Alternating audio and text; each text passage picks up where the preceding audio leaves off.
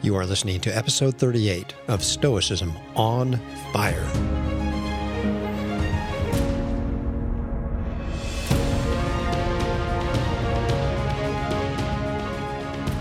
Hello everyone, this is Chris Fisher, welcoming you to the Stoicism on Fire podcast, where the ancient practice of Stoic philosophy as a way of life and rational form of spirituality is still alive.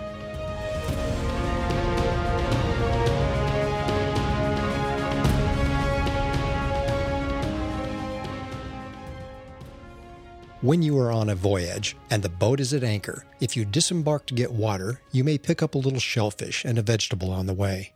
But you need to keep your mind fixed on the boat and keep turning around in case the captain calls.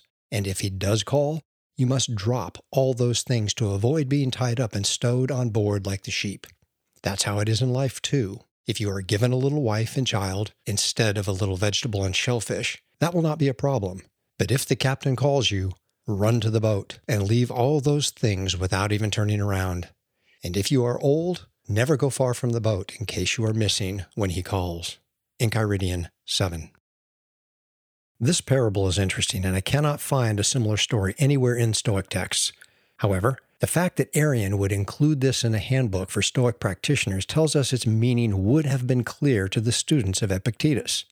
Since no story like this appears in other surviving texts, Epictetus is likely drawing on a commonly understood cultural reference.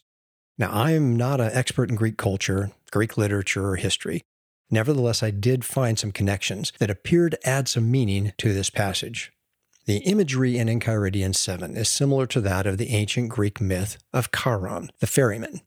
He was the one who transported souls of the deceased over the river Styx to the underworld.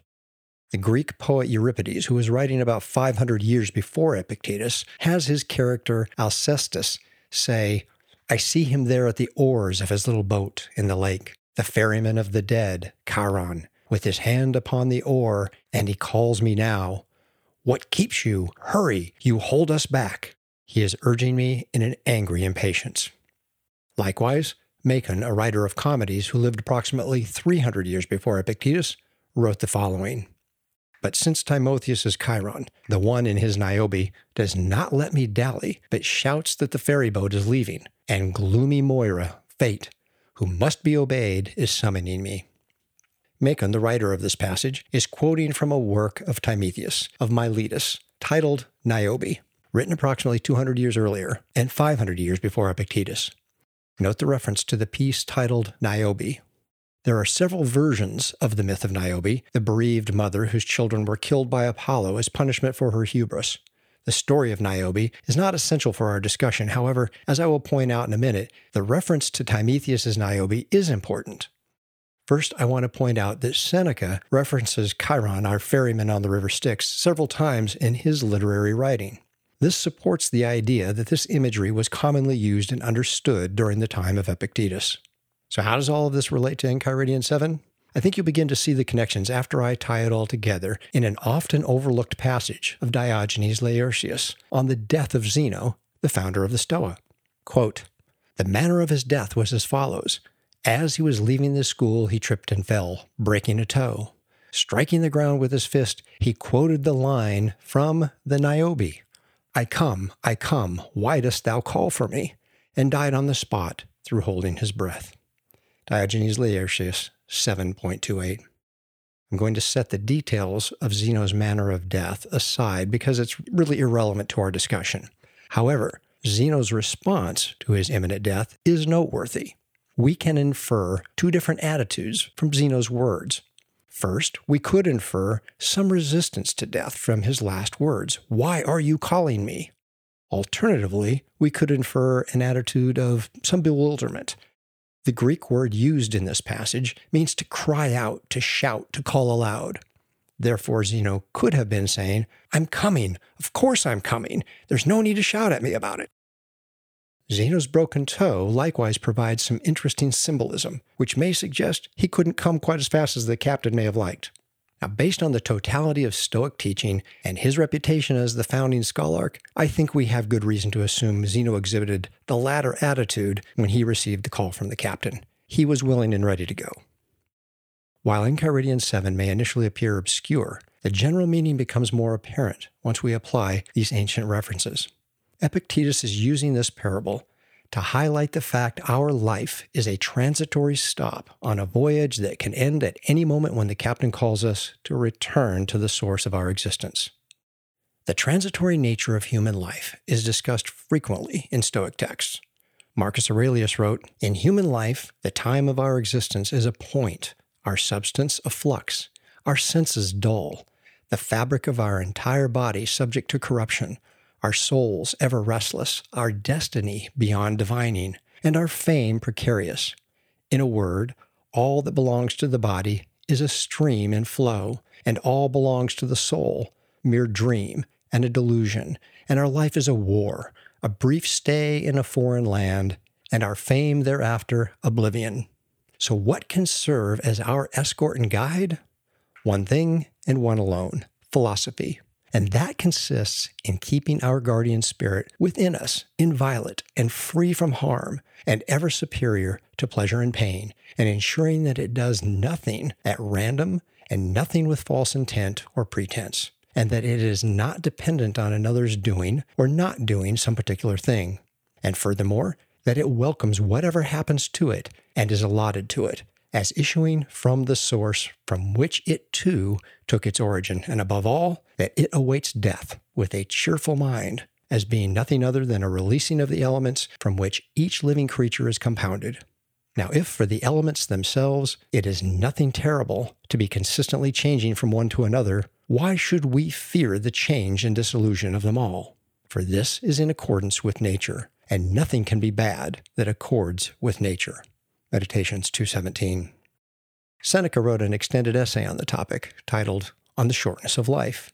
He opened with these lines, "Most of mankind, Paulinus, complains about nature's meanness, because our allotted span of life is too short, and because this stretch of time that is given to us runs its course so quickly, so rapidly. So much so that with very few exceptions, life leaves the rest of us in the lurch just when we're getting ready to live."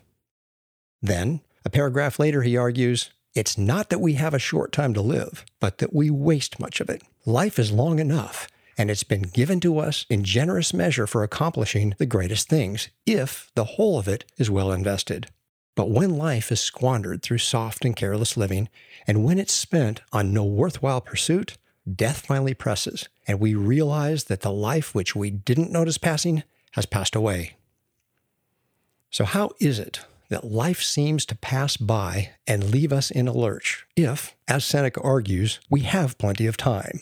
Here we come to one of the main lessons of Enchiridion 7. While we are ashore during this transitory stop we call life, we will necessarily seek out some preferred indifference, like water and food. We may even choose other preferred indifference, like a spouse and a child. Nevertheless, Epictetus reminds us our primary responsibility is to focus our attention on the divine, represented by the ship and its captain, while we engage with those preferred indifference to develop our moral character and prepare for the inevitable return of our constituent parts to the cosmic source, the rational creative fire, or divine logos. We are not here to simply drink water, eat, and procreate. That is not the purpose of human life. Yes, it's a part of human experience, but it's not our purpose. As Epictetus reminds us, quote, "It is thus shameful for a human being to begin and end where the irrational animals do. Rather, he should start off where they do and end where nature ended with regard to ourselves. Now it ended with contemplation and understanding and a way of life that is in harmony with nature. Take care, then, that you don't die without having contemplated these realities." Discourses 1, 6, 20-21. I think it's interesting to note the items used in Enchiridion 7 as possible distractions from our primary purpose. He used high-value preferred indifference. Food and water are necessary for life, and child-rearing is needed to perpetuate humankind. He could have used far more frivolous examples. Epictetus could have said, "If you disembark to see the sights, you may search for gold and gather some beautiful shells on the way, but you need to keep your mind fixed on the boat and keep turning around in case the captain calls." Instead, he used preferred indifference necessary for life, food and water, and some that help us develop our moral character. a spouse, and a child. Nevertheless, Epictetus warns us not to let these preferred indifferents, even a spouse and a child, distract us from our primary task, to keep our eyes on the divinity and develop our moral excellence so that we are ready when the captain calls us back. As Epictetus warns us, but as these things are, although we have it in our power to apply ourselves to one thing alone and devote ourselves to that, we choose instead to apply ourselves to many things and attach ourselves to many, to our body, to our possessions, to our brother and friend and child and slave, and so being attached this way to any number of things, we're weighted down by them and dragged down. Discourses 1, 14-15. Again, as I noted in the last episode, the Stoics did not prohibit the acquisition of preferred indifference. They certainly didn't prohibit marriage and the raising of children. Musonius Rufus actually encouraged it. However, the Stoics warned us about desiring and becoming attached to any external to the extent that we lose sight of our purpose, which is to develop a morally excellent character, virtue. Later in the same discourse about things that are within our power and those things that are not, Epictetus admonishes us. What are we to do then? To make the best of what lies within our power and deal with everything else as it comes. How does it come then? As God wills. Discourses 1, 17. None of us knows when the captain will call. Zeno couldn't have known his call would come as he exited the school on that fateful day. However, it appears he was prepared to go. Marcus refers to this preparation for death when he reminds himself to live each moment as if it was his last. He wrote, "At every hour devote yourself in a resolute spirit, as befits a Roman and man, fulfilling the task at hand with a scrupulous and unaffected dignity, and with love for others, and independence, and justice, and grant yourself a respite from all other preoccupations. And this you will achieve if you perform every action as though it were your last, freed from all lack of purpose and willful deviation from the rule of reason, and free from duplicity, self-love, and dissatisfaction with what is allotted to you." Meditations 2.5. In his commentary on this passage, Pierre Hadot wrote, "When we view things from the perspective of death, it is impossible to let a single one of life's instances pass by lightly. If, like Marcus and the Stoics, we believe that the only good thing is moral action and a perfectly good and pure intent, then we must transform our way of thinking and of acting in this very instant. The thought of death confers seriousness, infinite value, and splendor to every present instant of life. To perform each of life's actions as if it were the last means to live the present instant with such intensity and such love that in a sense an entire lifetime is contained and completed within it. If we live each moment as if it's our last, we will be ready to run to the ship when the captain calls. We will remain ever willing to accept our fate in a providentially ordered cosmos. As Epictetus proclaimed, 'I must die, so must I die groaning too?' Discourses 1:21. In this parable offered in Enchiridion 7, Epictetus warns us if we don't quickly and willingly heed the captain's call, we will be, quote, tied up and stowed on board like the sheep. Again, the symbolism here evokes another Stoic metaphor, that of the dog tied to the cart. As Hippolytus wrote about this Stoic metaphor, when a dog is tied to a cart, if it wants to follow, it is pulled and follows, making its spontaneous act coincide with necessity. But if it does not want to follow, it will be compelled in any case. So it is with men too. Even if they do not want to, they will be compelled in any case to follow what is destined. In Enchiridion 53, we will look at Epictetus' formulation of this metaphor in his oft-repeated prayer derived from Cleanthes' hymn to Zeus, which reads, "Lead me, O Zeus, and you, O destiny, wherever you have ordained for me. I will follow unflinching. But if, grown bad, I should refuse, I will follow nonetheless." Why should we respond to our death this way? Because to paraphrase Marcus in Meditations 4:23, everything that happens in the cosmos is part of the design. Nothing is too early or too late. Everything happens in its season. Everything proceeds from the cosmos. Everything subsists in the cosmos. And to that rational cosmos, we all must return. It's the cycle of life. As Epictetus taught, What is death? A bogey. Turn it around and you'll find out. Look, it doesn't bite. Sooner or later, your body must be separated from its scrap of vital spirit, just as it was formerly. Why be upset then if it should come about now? If it is not separated now, it assuredly will be. For what reason? So that the cycle of the universe may be accomplished, for it has need of what is presently in existence, and what will come to be, and what has completed its course. Discourses 2:1, 17-18. Marcus echoes this same sentiment in Meditations 4:14. You entered the world as a part, and you will vanish back into that which brought you to birth. Or rather, you will be received back into its generative reason through a process of change. Now, I want to draw your attention to two phrases in these last two passages. Epictetus referred to a, quote, scrap of vital spirit that must be separated from our body. And Marcus claims that we will be received back into the generative reason of the cosmos through a process of change.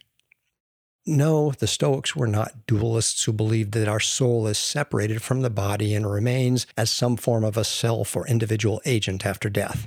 However, I think the Stoic conception of the cosmos does entail some interesting implications about what happens after death. No, there's no eternal afterlife in Stoicism. However, our modern knowledge of quantum physics and a currently emerging model of consciousness called panpsychism shed new light on the Stoic conception of the cosmos and our connection to it. For now, I'll leave you with this to ponder. If, as the Stoics claim, we each possess a fragment of divine reason, a God within, as our rational faculty, and all of our constituent parts must return to their source when we die, what becomes of that fragment of the divine? I will have more to say about this in future episodes. We cannot know when our call from the captain will come. We may get a warning in the form of a decline in our health and have some time to contemplate our death. Alternatively, our life might end in the blink of an eye when a drunk driver runs a red light at an intersection. Are you ready to leave when the captain calls? The Stoics did not write about death so often because they worried about it. Quite the opposite. In Letter 61, Seneca told Lucilius he was ready for death. He continued by claiming the reason he could enjoy life was because he was, quote, not too concerned about how long all this is going to last, end quote. Seneca suggests that dying well is dying willingly. Then, Seneca encouraged Lucilius with the following instruction. So let us arrange our minds in such a way that whatever circumstances require is what we want, and especially that we think about our own end without sadness, end quote. That is the reason Epictetus instructs us to keep our mind fixed on the boat. That boat serves as a constant reminder that our life on earth is a transitory stop on a voyage that can end at any moment when the captain calls us to return to the source of our existence. Are you preparing your mind to go willingly when the captain calls? According to Seneca, being ready to go willingly enables us to enjoy life here and now. Therefore, living a Stoic life, inspired by the divine creative fire of the cosmos, prepares us to return to that divine creative fire when the captain calls. Thank you for listening to Stoicism on Fire. If you enjoyed this podcast, please consider leaving a positive review on Apple Podcasts. That tells others that this podcast is worth listening to and helps introduce more people to the ancient spiritual practices of the Stoics. If you're interested in exploring traditional Stoicism further, you will find plenty of resources at traditionalstoicism.com. If you're ready for an online mentored training program, check out the College of Stoic Philosophers at collegeofstoicphilosophers.org. That is where I received my initial education and training in the theory and practice of Stoicism. If you're interested in a social media environment where you can find some like-minded fellow travelers, join us on Facebook in the Traditional Stoicism group. If you have feedback for me or a great podcast idea, send me an email at chris@traditionalstoicism.com. Until next time, I hope you will continue practicing the traditional form of Stoicism, where the cosmos is alive with the meaning and purpose of the divine creative fire. I wish you well and encourage you to keep your practice of Stoicism on fire.